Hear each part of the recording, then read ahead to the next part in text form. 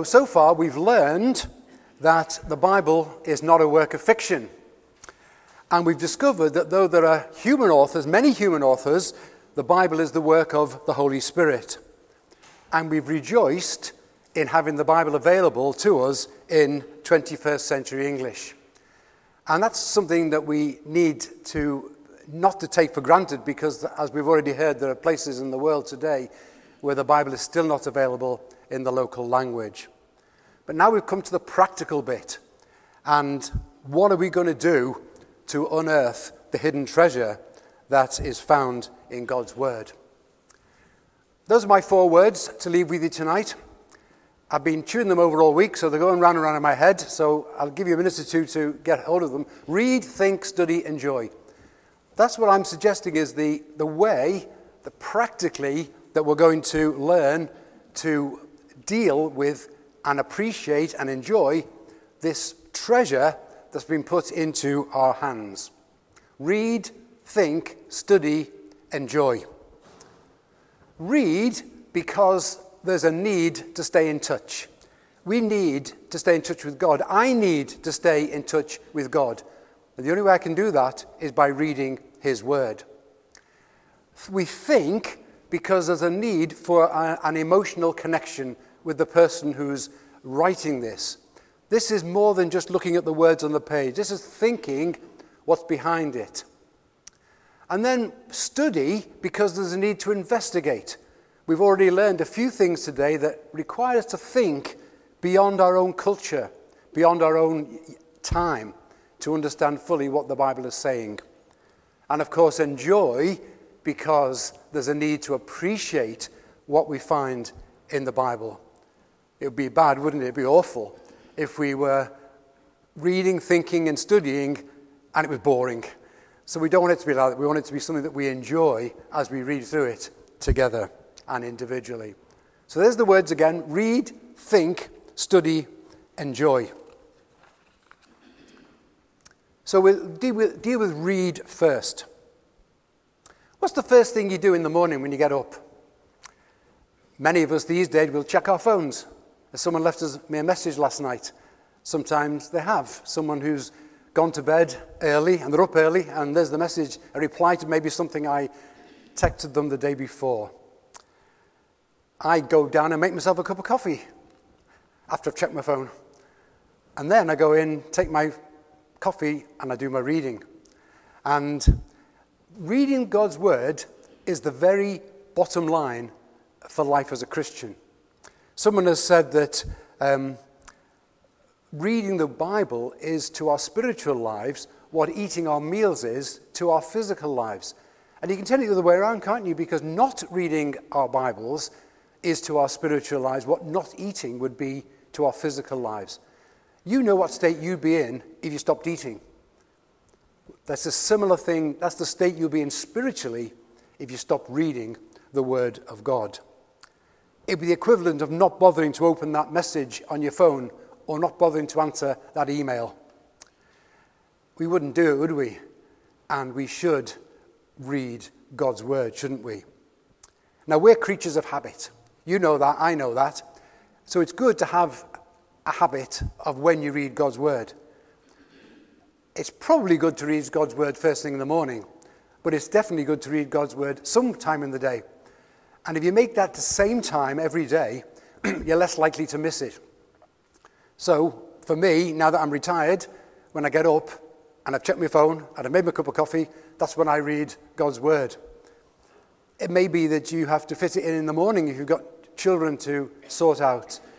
It may be that you do it in your lunch hour or in the afternoon or when you come home from work in the evening or before you go to bed at night. But sometime, make that time for reading God's Word. Otherwise, you'll spiritually starve to death. What is it about this book? Regimes have banned it. There was a lot of times when Bibles have been smuggled into countries because the government have said, we're not having the Bible in our country. Kings have cut it into pieces. It's been ridiculed and mocked. And yet it's still there, still being read, still transforming lives. There's something special about the Bible, which is the Word of God. Recently, I attended a funeral of Eric Dodge that some of you will remember.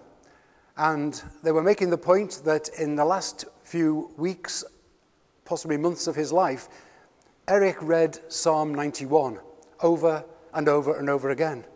He loved it. It was a psalm that made him feel safe. It was a psalm about taking protection under God's wings and going to God for protection and refuge.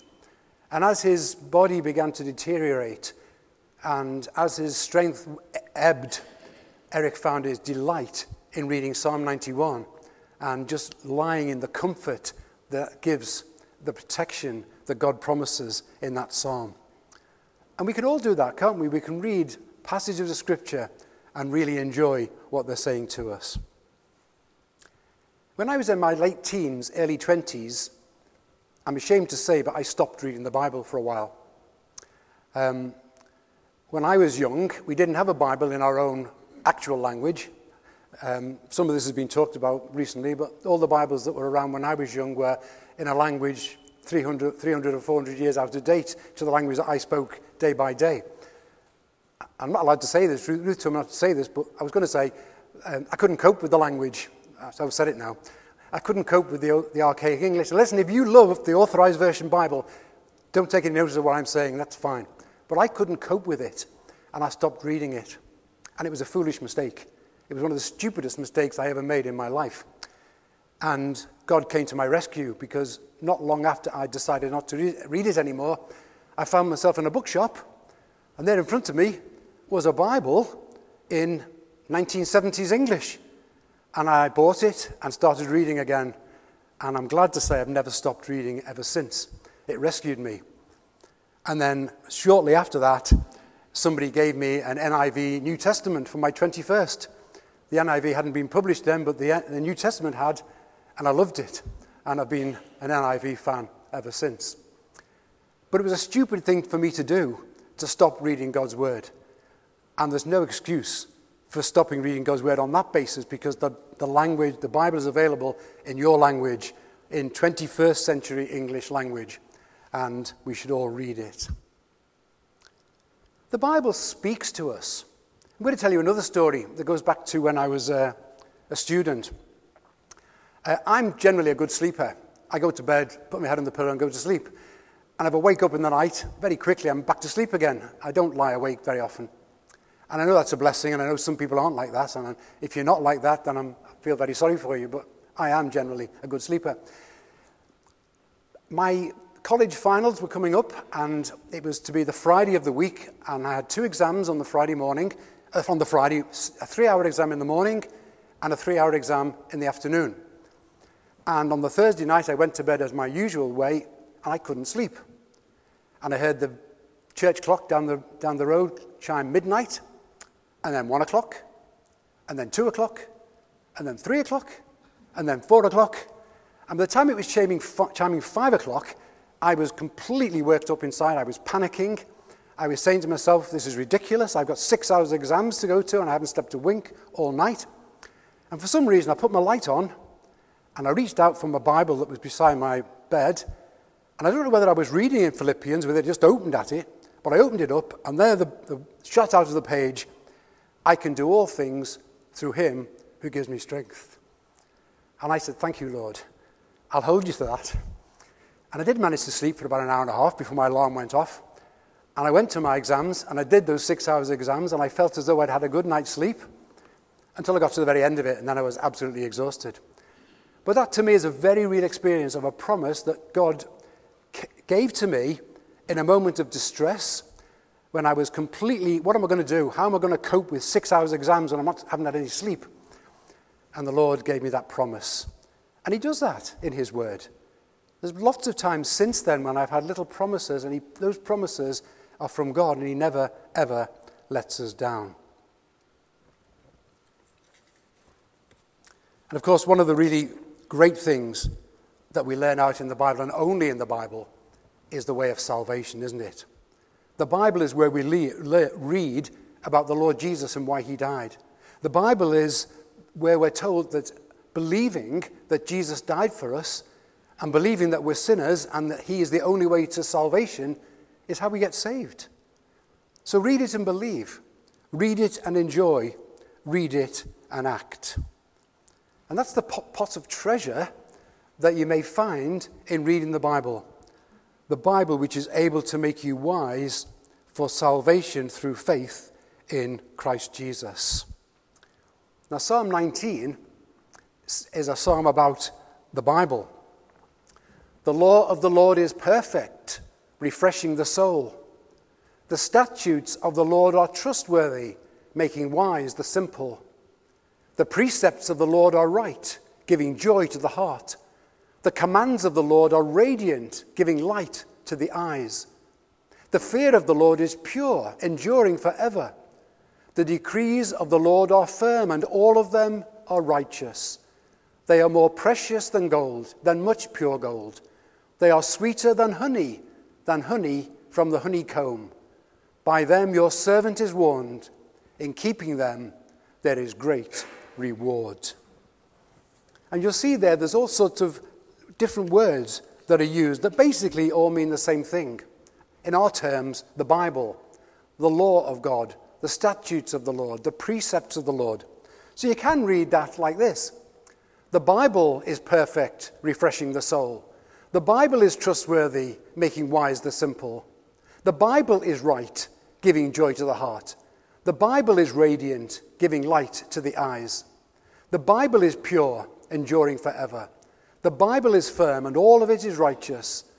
The Bible is more precious than gold, than much pure gold. It is sweeter than honey from the honeycomb. By the Bible your servant is warned. In keeping it, there is great reward. So let's make sure we read God's word every day of our lives and learn from it. The next thing is to think. It's one thing to read, it's another thing to think. And this is making an emotional connection with the person who wrote it. Chew it over in your mind. Remind yourself of what it says. Now, I'm getting to the age when I can't remember things I've done. And I read my Bible with my cup of coffee after I've checked my phone in the morning. And then a couple of hours later, I scratch my head and think, what did I read this morning? And sometimes I can't remember. And I have to go and look it up to remind myself of what I'd read. If you don't remember, I can't chew it over. But once I've remembered, I start thinking about it, then it becomes embedded into my mind. Smile at the encouraging bits. Take note if you're told to do something. Or maybe you're told not to do something. Make an emotional connection. I got a letter from my granny. It's dated the 14th of November 1960, and it was written to me when I was 7 years old. My granny died when I was 8, and I had very little connection with her. We lived in Liverpool, she lived in Belfast. We saw her once a year. So I haven't got that kind of connection that my grandchildren have had with me, with my granny over in Belfast. But one thing I do have, I've got a letter she wrote me when I was 7 years old. And it's in her handwriting.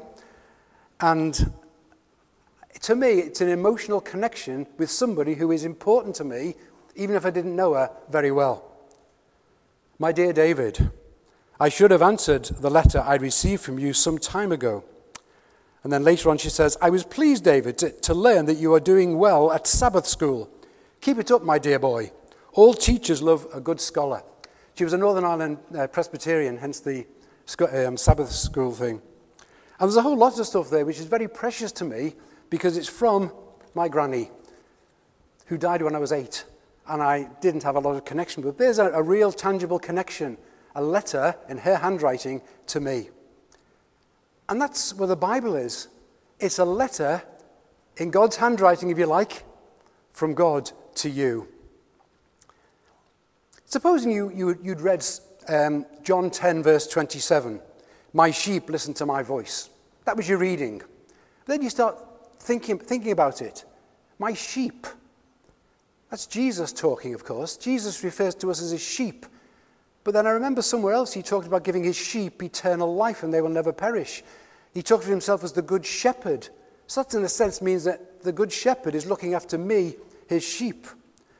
And then my sheep listen to my voice. How do I listen to the voice of God? You start thinking about how you listen to God's voice, to Jesus' voice, by reading, maybe reading the Gospels to hear the actual voice of Jesus, and reading the Bible to hear the voice of God.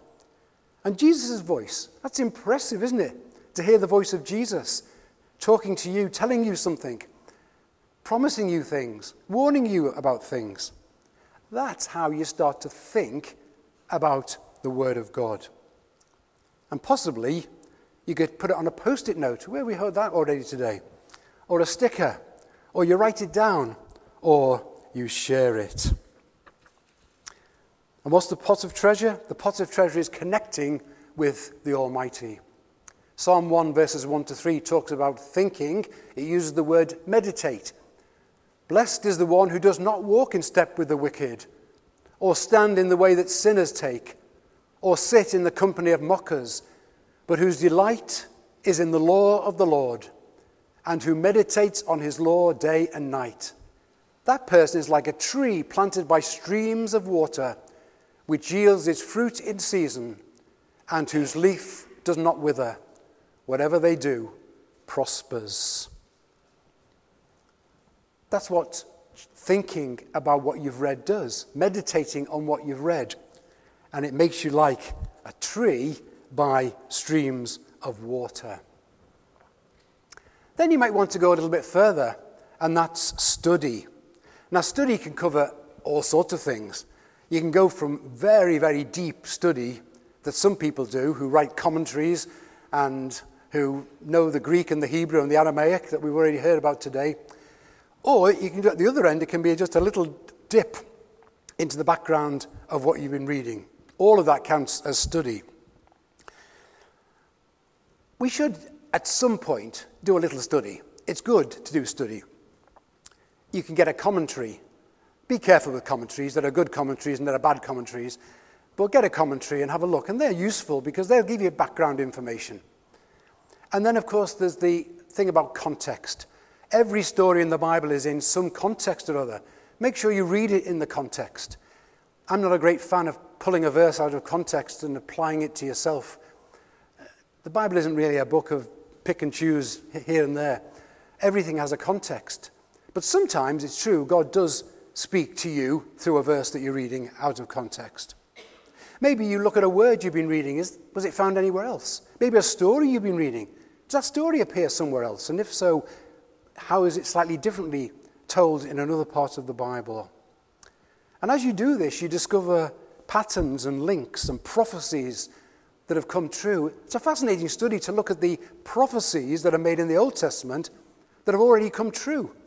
Prophecies of where Jesus was to be born and about his birth and about his life. And they've already happened. And that encourages us because we think if they happened, there's a pretty good chance the ones that haven't been fulfilled are going to happen as well. And we can trust them. So there's study. Study needn't be laborious. It needn't be surrounded by books piled high. But it may just be looking to find out. And we've already mentioned some of those cultural things today. Cultural things like the fact that children were regarded as non-persons. And that really, once you discover that, the idea of Jesus welcoming the children and putting them on his knee suddenly becomes alive. This wasn't just him doing what we all do with our children, letting them sit on our knee. This was in a culture where children were nothings, were nobodies. Nobody bothered with children. And here's Jesus with these nobodies, and they're on his knee and his arms are around them. And that makes it come alive when you realize that. So that little bit of study will really enrich your look into God's word. And we read in Acts chapter 17, now the Berean Jews, that's the Jews who lived in the town of Berea, were of more noble character than those in Thessalonica, for they received the message with great eagerness and examined the scriptures every day to see if what Paul said was true. The Berean disciples did a bit of Bible study. This fellow's telling us this stuff. Is it really right? And they dug into it and they discovered, yeah, it is. He's telling us the truth. Read, think, study, enjoy. Enjoy. Think of a chat with an old friend, catching up with your family, going out for a meal or a coffee with with someone that you get on well with. Enjoy. When I was at school, I didn't like maths, but I did like history. In fact, I hated maths. I couldn't do maths. But in the end, I realized that if I did what they told me to and put the formulas in that they'd given me, the chances are they'd give me marks for it, and I'd pass my maths because I needed maths. So I did that. But history, I loved history. I would read history just for the fun of it. I would read a history book for relaxation. I wouldn't have done that with maths. I didn't like maths. And that's the idea of enjoying God's word. It's not something that we grit our teeth at and say, like I did with maths, I've got to do this because if I don't do it, I'll be disadvantaged for the rest of my life. It's more like I was with history. Yeah, I'm going to enjoy this. That looks a fascinating book. I'm going to read this. And we read it to enjoy. Psalm 112, verse 1 says, "Praise the Lord. Blessed are those who fear the Lord, who find great delight in his commands." There's a challenge, isn't it? Do you find great delight in reading God's word? Is there something you're itching to get at? You know, it's like when you've got a good book and you've got to stop reading because you've got things to do and people to visit and tea to make, but you're itching to get back to it. Are we like that with the word of God? Are we itching to get back to it, to enjoy it, to really enjoy what it says? And what's the pot of treasure at the end of that? It's the delight and thrill of knowing that God is interested in you. Let's do a very brief little scenario here. Let's assume that you've been reading the Gospel of Mark, chapter 7. I'm only doing this because last week or the week before when I was starting to prepare this, I was actually reading through the Gospel of Mark. And I had been reading quite a few chapters in the early part of Mark, and one of them was chapter 7. So you read at the end of chapter 7, the last two stories in Mark chapter 7, is the story of Jesus going up north, where he meets a Greek woman from Syrian Phoenicia. And you get the impression that Jesus was going up north for a bit of a relaxation, to get away from it all. And this woman hears that she's there, her daughter's ill, got a problem, and she comes running to Jesus and begs Jesus to heal her daughter. And there's a little bit of banter between Jesus and the woman, which at first is a bit strange. He says, it's not right to take the children's bread and give it to the dogs. And she says, but even the dogs eat the bread that falls, even the dogs under the table eat the bread that falls from the table. And the second story is Jesus then going to the east side of the Sea of Galilee, where he meets a profoundly deaf man. And he healed him. Now, if you read the stories, that's what you'd read. You'd read those two, and that's your reading. You discover in your reading that Jesus cares for people with real problems. That's obvious. That bounces off the page. And we could read also and appreciate that he appreciates our persistence in asking for what we need. The woman who came to Jesus wasn't put off. But Lord, and in the end, he gave her what she wanted. We've learned, you would read that the Lord connects sympathetically towards people, particularly the profoundly deaf man. It's obvious from reading the story that the Lord had a profound sympathy and empathy with the man. And that medical and mental issues do not faze the Lord Jesus one little bit.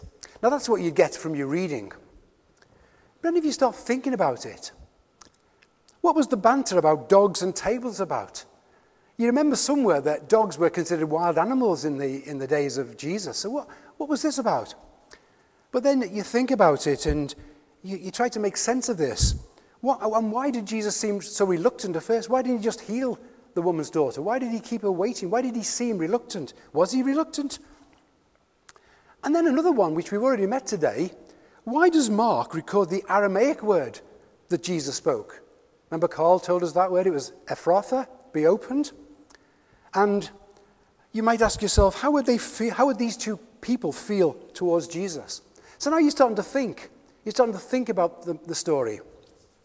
But then maybe you want to take it a step further and you want to do a bit of study. So you look up, where did this occur? And you realize that the story of the woman is right up north, either at the very top of Israel or possibly just outside Israel, towards Phoenicia. So you're dealing with someone who isn't actually part of Israel at all. And then you discover that the word for dog isn't the word for wild dogs. It's a word that means a pet dog.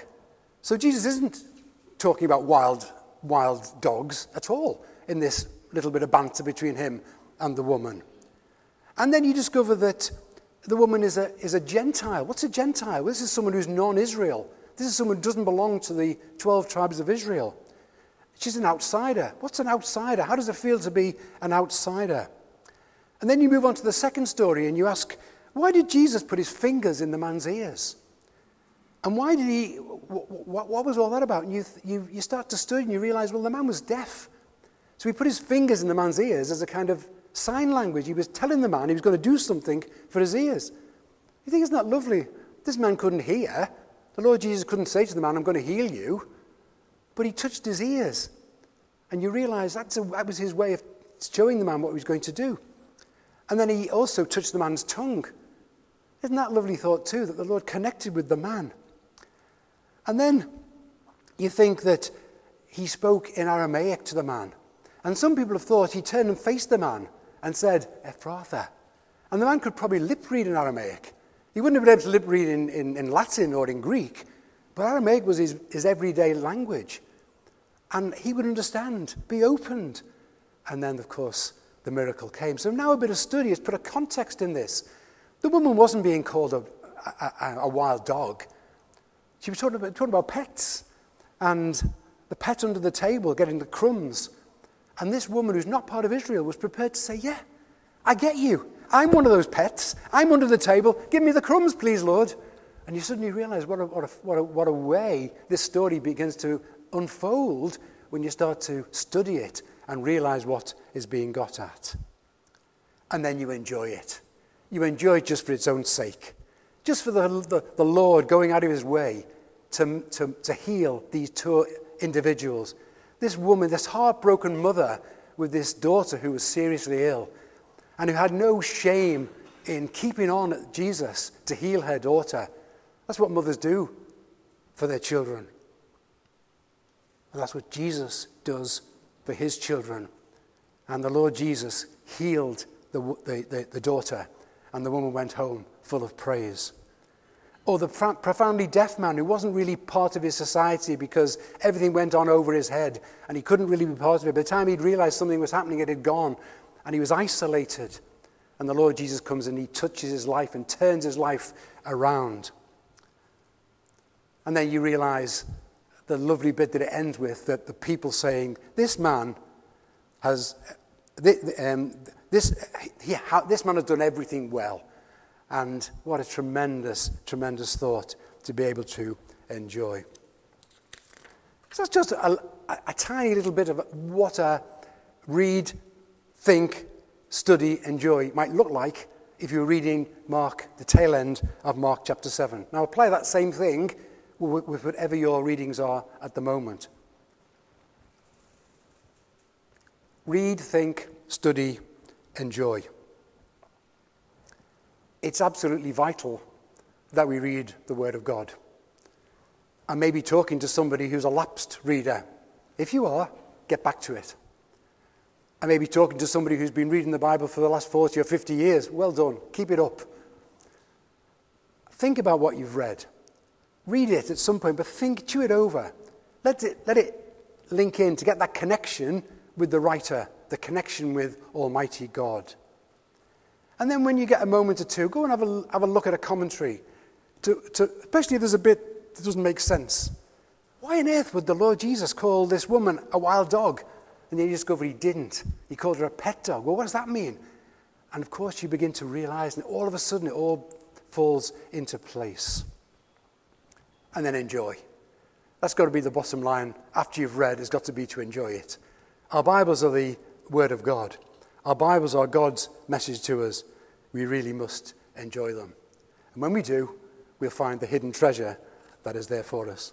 May God bless his word to us.